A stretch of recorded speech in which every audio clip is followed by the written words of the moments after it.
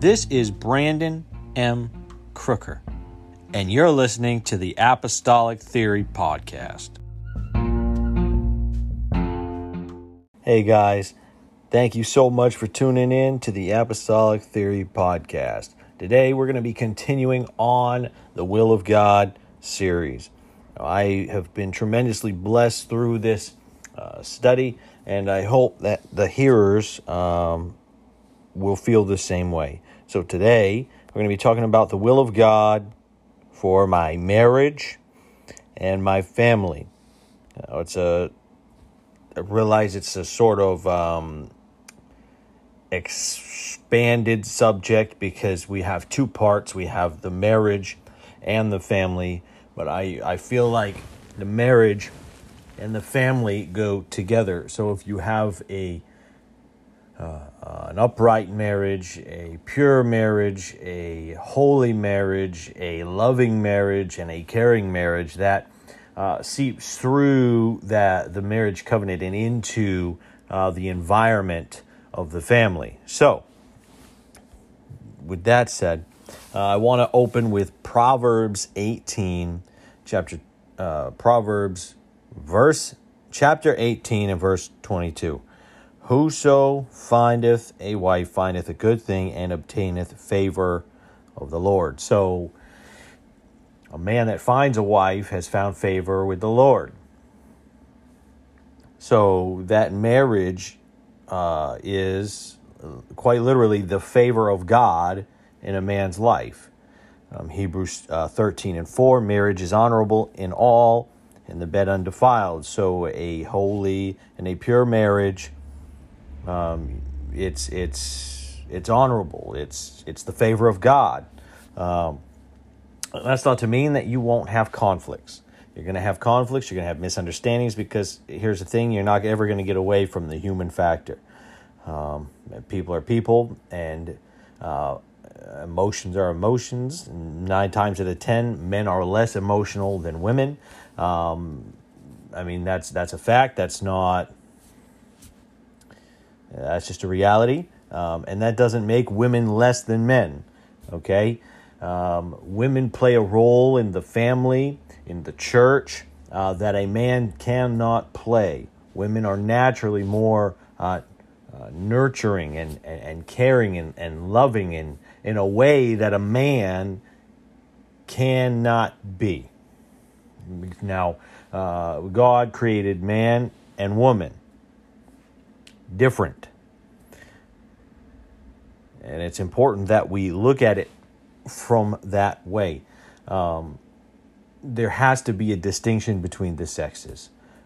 You run into, in our society, where women are taking on the roles of the men, and we have a lot of homes where there are fatherless children, and the mother has to try to assume the role of the father and the mother.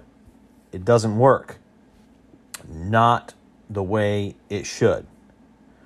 I'm not condemning single mothers. Life happened. It wasn't right. It wasn't fair. It shouldn't have happened the way it happened. But here's the thing: God doesn't love you any less because you have gone through these trying times or these situations, and you just got to do your very best to lead your children in the Word of God and lead them in a home where God is the center, not video games, not sports, not social events, but God. God's got to be the center. So those are church events. Those are fellowship with the body of Christ. That's digging into the Word of God. That's family prayer time. That's making sure that God is at the center of your life. So now you can see a little bit how the marriage and the family kind of coincide. They go together. I want to read from 1 Corinthians chapter 7, starting in verse 1. Now concerning the things whereof ye wrote unto me, it is good for a man not to touch a woman. Nevertheless, to avoid fornication, let every man have his own wife, and let every woman have her own husband. Let the husband render unto the wife due benevolence, and likewise also the wife unto the husband. Verse 4, the wife has not power over her own body, but the husband, and likewise also the husband hath not power over his own body, but the wife. So that means, obviously, you've entered a covenant, a marriage covenant. You're holding each other in high esteem. You're respecting one another. You're caring for the needs and the desires of each other. And the interesting thing is, most marriages, you will have, whether it's the husband or the wife, one will have certain gifts that really complement the other. So just something, food for thought there. And in verse 5, defraud ye not one another, except it be with consent for a time. Defraud ye not one another. So that means don't hold back from intimate times with each other unless you have consented for a time to give yourselves to fasting and prayer, and then you'll be able to come together again after that designated time, so that way Satan doesn't tempt you with your incontinency. So, really interesting portion of Scripture here. It's important to know that the husband and the wife, not one is not greater than the other, but it's a team. They stand side by side, leading the home. The father supplies and supports and cares for the family, not only working. The Bible says that if a man doesn't work, he shouldn't eat, so a man needs to work. So, and he needs to be the example of a man that supplies for the needs of the home. When he comes home from work, it can't be just a monotonous thing. He should come home and love his wife and love his children. The woman, the carer of the home. And if you're in a situation where the husband and the wife work secular jobs or even work in the ministry, we've got to remember that we still have to make time for the family. We have to make time for those children. As your children are growing older, we don't want them to resent their parents because they didn't spend time with them. That was one of the biggest things for me personally. I was working a job. I was making a very hefty salary. We were taken care of and it was great, but I was working all the time. I was not seeing my children. I was missing time away from church. So two of the biggest things, the two most important things in my life were being infringed upon. And I could have waited it out and saw where that path led, but I wasn't comfortable missing church. I wasn't comfortable when I came home one day and my daughter came up to me and told me, "Daddy, you never do what you say you're going to do."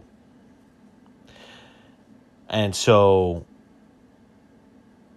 something had to change. So that time, they need that time. Children need that time with their mother and their father, and they need to see a healthy relationship between their parents. Because if they're ever going to find a significant other in their life, you want them to model it after a healthy model of a relationship. So the pastor and the pastor's wife, that relationship, the mother and the father, those relationships, they're going to model or set expectations for their lives based on those experiences. Ephesians chapter 5, verse 22.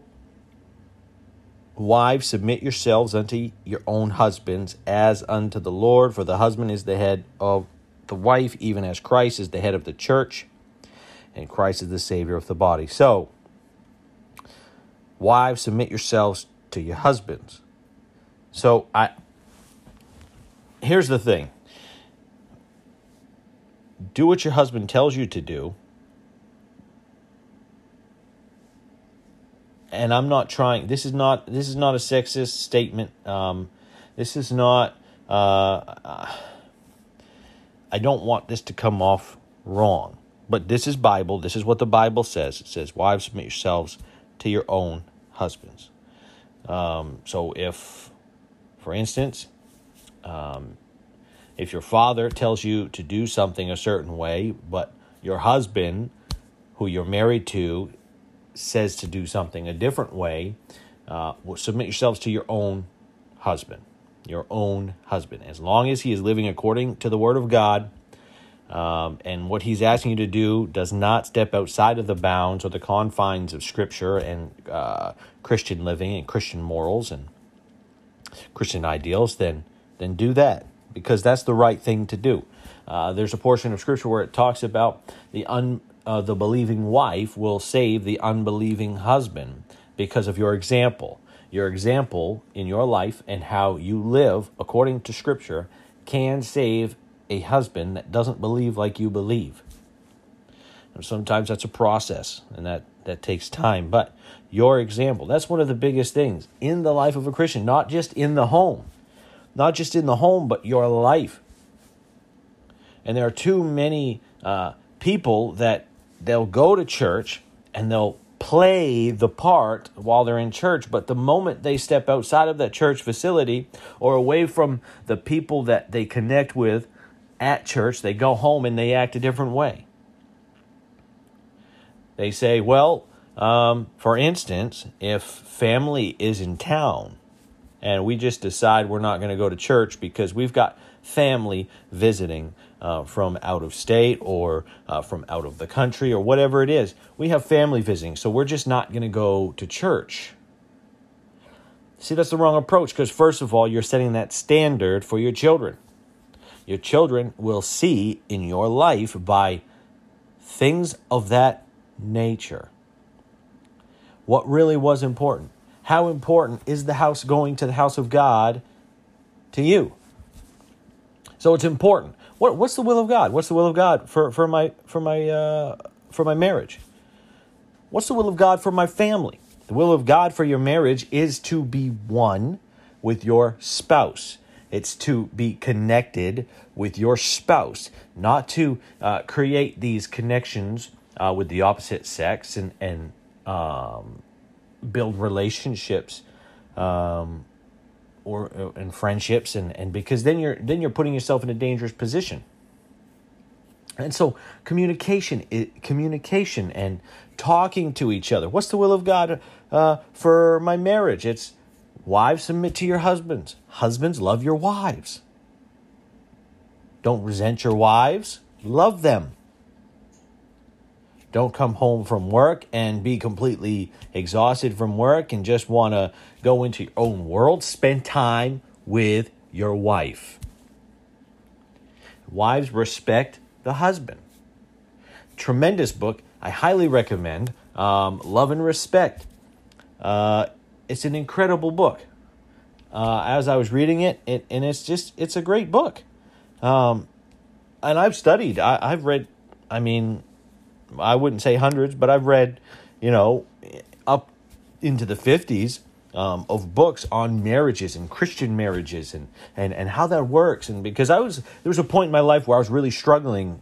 I was newly married and I was struggling from changing my lifestyle from a bachelor or a single person into being married and into that role of being a husband. And you just see, and you've got to be willing to sacrifice. Some things are going to have to change. You're going to have to start doing some things a different way. And sometimes that takes diligence. That takes commitment.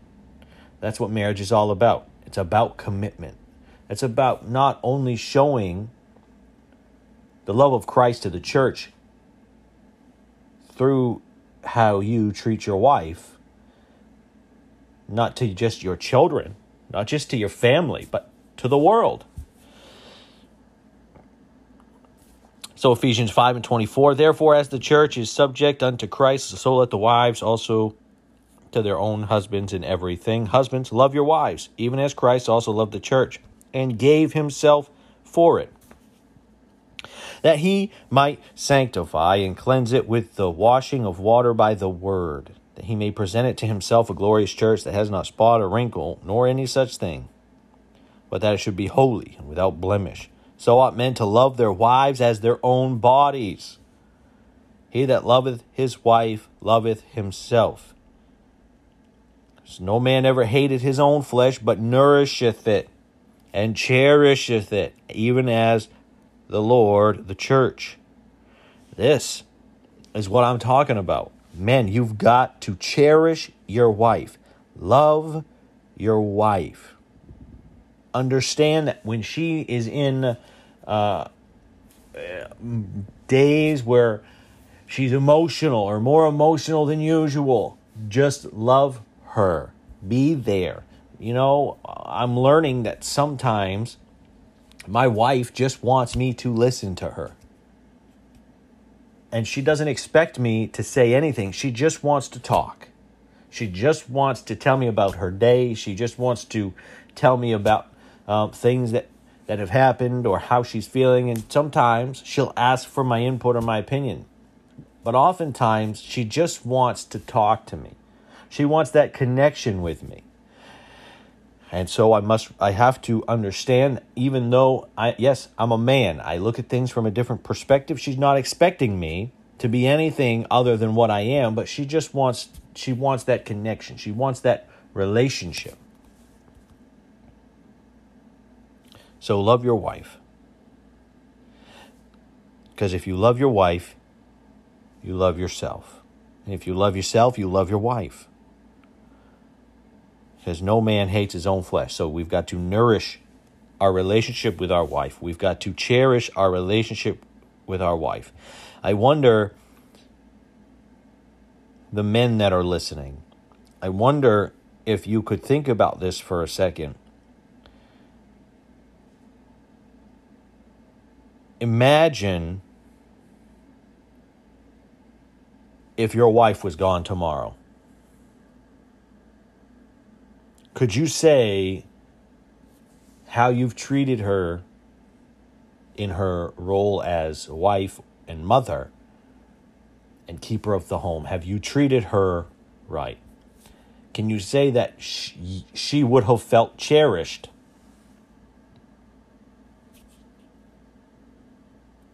And loved and nourished? And I wonder, the women that are listening, if your husband was gone tomorrow, would you be able to say that you respected him as a man? You respected him as the provider of the home. You respected him as the spiritual leader and spiritual authority. Would you be able to say that he felt that way? So it's important that we're bringing it to this level and into our not only our own understanding, but to a level where together we have that togetherness and we're both working in our God-given role in the home.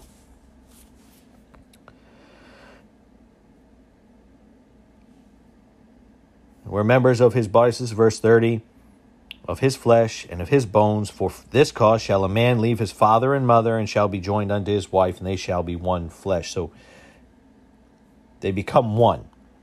When you get married, you become one. You're one. That's why why extramarital relationships and fornication, they create these ties, these connections to people, and this is why our culture would do good to understand. So when they have relationships outside of marriage, and they connect intimately, and then they break up, and they're going to always be connected to that person. And so it's important that, we're being an example to our children, in our family, and we're respecting and loving and caring for our spouse. So God created a clear distinction between man and woman. And we're living in an age that is trying to blur the lines between biological sex. And so it's imperative that the church remains full of the Holy Ghost and that we be steadfast in the Word of God and we be an example. Men, live in your God-given role. Women, live in your God-given role. Because we are the church,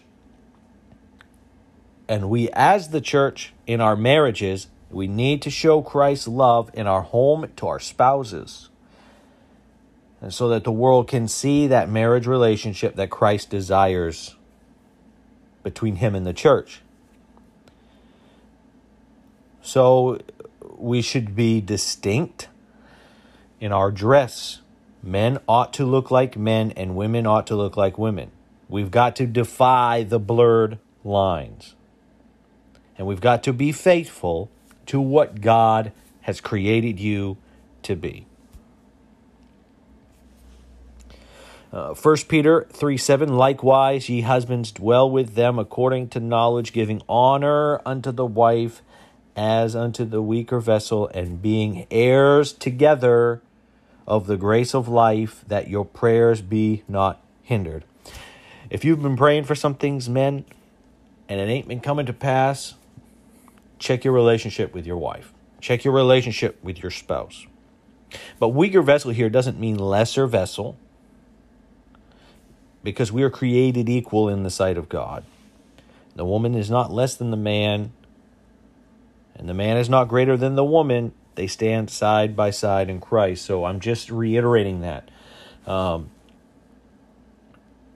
And so when we're talking about the family, yes, if we were going to have a healthy family, we need to have a healthy marriage, a healthy relationship. And again, this is not to condemn single parent homes.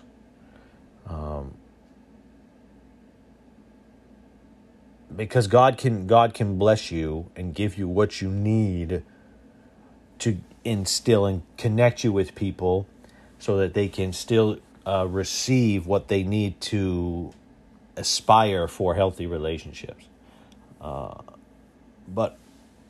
that's why we need to be willing to have those connections in the church body with each other, and that we can build each other up. Because you're not here for just yourself. You're here for the edification of the body of Christ. You have gifts and abilities that are for the edification of the body of Christ, not just yourself.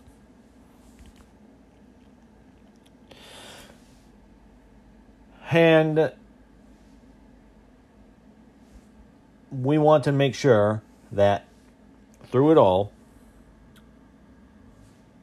that God is at the very center.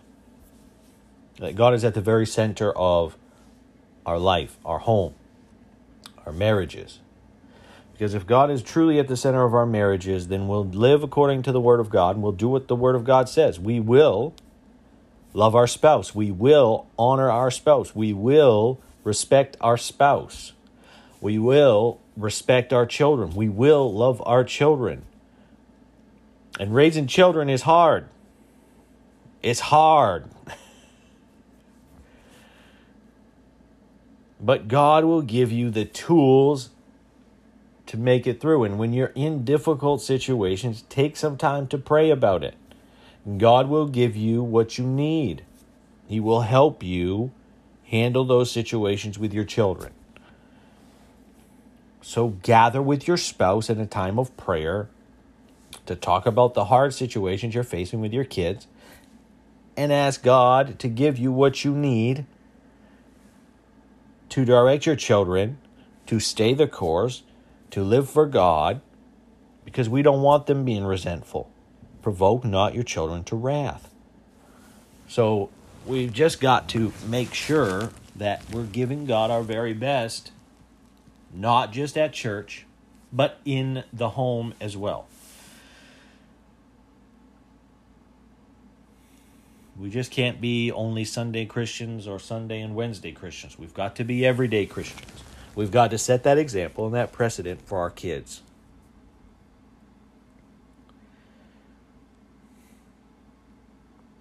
So that's really all I have for this episode. This is, what is God's will for my marriage and my family? And this sort of section, I'm going to talk a little bit about courtship, because it's important that through the process of courtship that you have, first of all, spent a lot of time in prayer. You've got to pray and make sure that the person you're about to marry or the person that you're dating is the right person for you. Because God's ways are higher than our ways. His thoughts are higher than our thoughts. He knows the thoughts that he has towards us. Thoughts of good and not of evil. Thoughts of good and not of evil. So God wants to give us good things, not evil things. He wants to give us the relationship that we need to fulfill our kingdom purpose.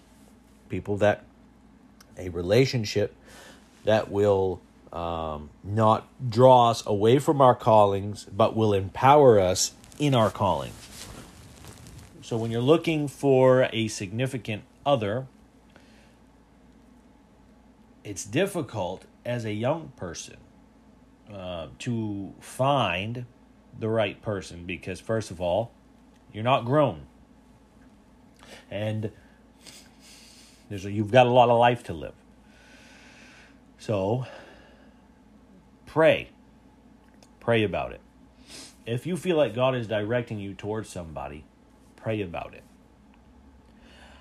And then when you feel that peace, talk to your parents, your father, and your pastor. Find out what their thoughts are. Because here's the thing. They could look real good. But if they're not doing things, if they're not spending time in prayer in the church and at home, and they're not doing certain things like paying their tithes, you're going to have a hard life. You're going to have a hard life because if you don't pay your tithes, you bring a curse onto yourself and your family. And I'm telling you, it will be difficult to live financially. It'll be difficult to have your bills paid because the longer that you don't pay your tithes and give your offerings, the more the devourer can come in and it feels like ends just don't meet. But when you commit to God, that no matter what, you give the first fruits of your increase, you give your tithes, you give your offerings with a cheerful heart as unto the Lord, not out of necessity, but because God gave it to you and you want to give something back. It's all His. He has it all. And you can do more with that 90% than you would be able to do with the 100%. I assure you. So it's important that when you're looking for a significant other, that you talk to your pastor, their parents, your parents, assuming they're in church. If they're not in church, they could potentially give you their blessing, but it could not be the right person for you to marry. Another thing that you've got to be aware of is that you're asking for trouble if you're dating somebody outside of the church. It's not going to be easy to maintain that relationship, and they will attempt to bring you, and you can say, well, I can save them. No, only God can save them, and it's the Spirit that draws all men. And so it's important that you first make sure that they're living for God. Because if they're not living for God, you're going to have a hard life. It's going to be a hard marriage, and you won't be the only person that suffers. Your children will suffer. and your relationship with God will suffer. And so when we're keeping God at the very center of our life, then all those other things sort of fade into the background, because he's in control, and he's our hope, and he's our strength. So if you're looking, make sure that when altar call is going on, are they praying? If they're not at the altar praying, whether it's at altar call or praying for other people, or even throughout the service or in pre-service prayer, there's got to be a steadfast example in prayer. If they don't have that, you don't want to be with them. I don't care how good they look. I don't care what their resume is. I don't care how much money they make. You'll have a hard life if God is not the center. God has got to be the most important thing. And you say, well, that's a little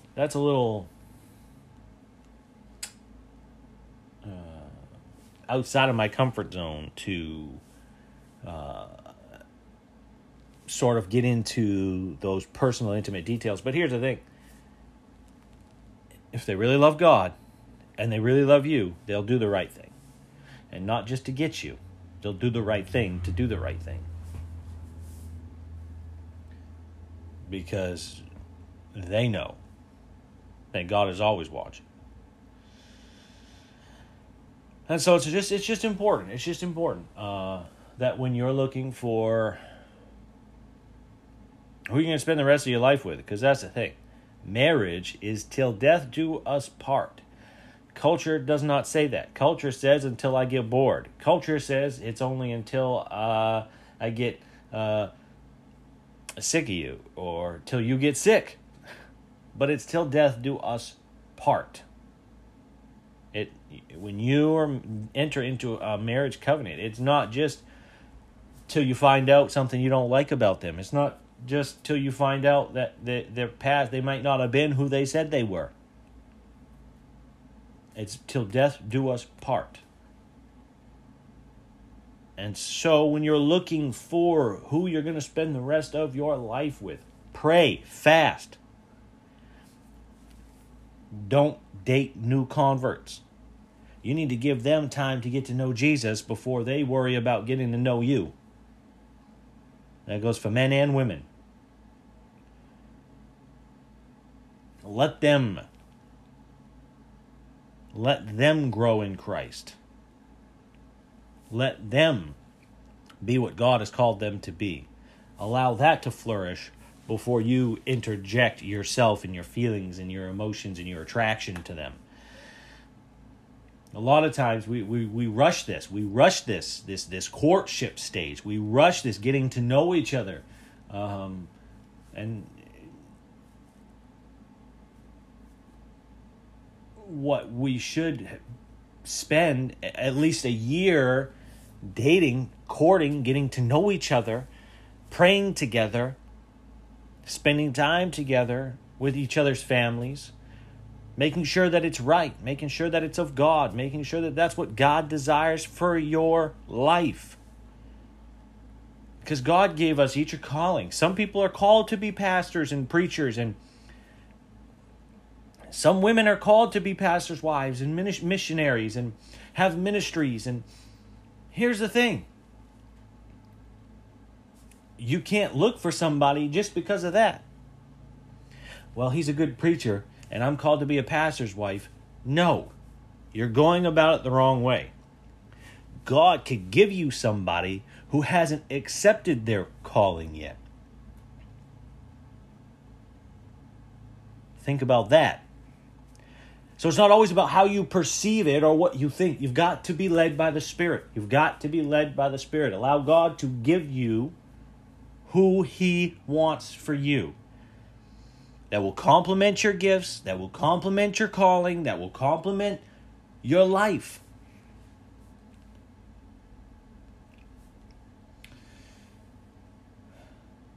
That's really all I've got to say on this episode. I hope that I'm not just rambling. I hope that this episode blesses somebody. Share it with your friends. Share it with those that you're connected with. Share it with your friends and those that you and your significant other are connected with. Share it. Share it with your single friends. Share it with everybody. Let's live according to the Word of God. Let's live in a way that Christ shines through us in our marriages, in our homes, in our families, and that the world can see it, because we're a light. We're a light. We have the light of God in us. We have the Spirit of God in us. Let's show that to the world. Let's do the right thing. This podcast is made possible because of listeners like you who are willing to bridge the gap. We now have a sponsorship program on our Anchor website in which you can become a monthly sponsor of $1, $5, or $10 a month. Follow us on Instagram, Twitter, or Facebook.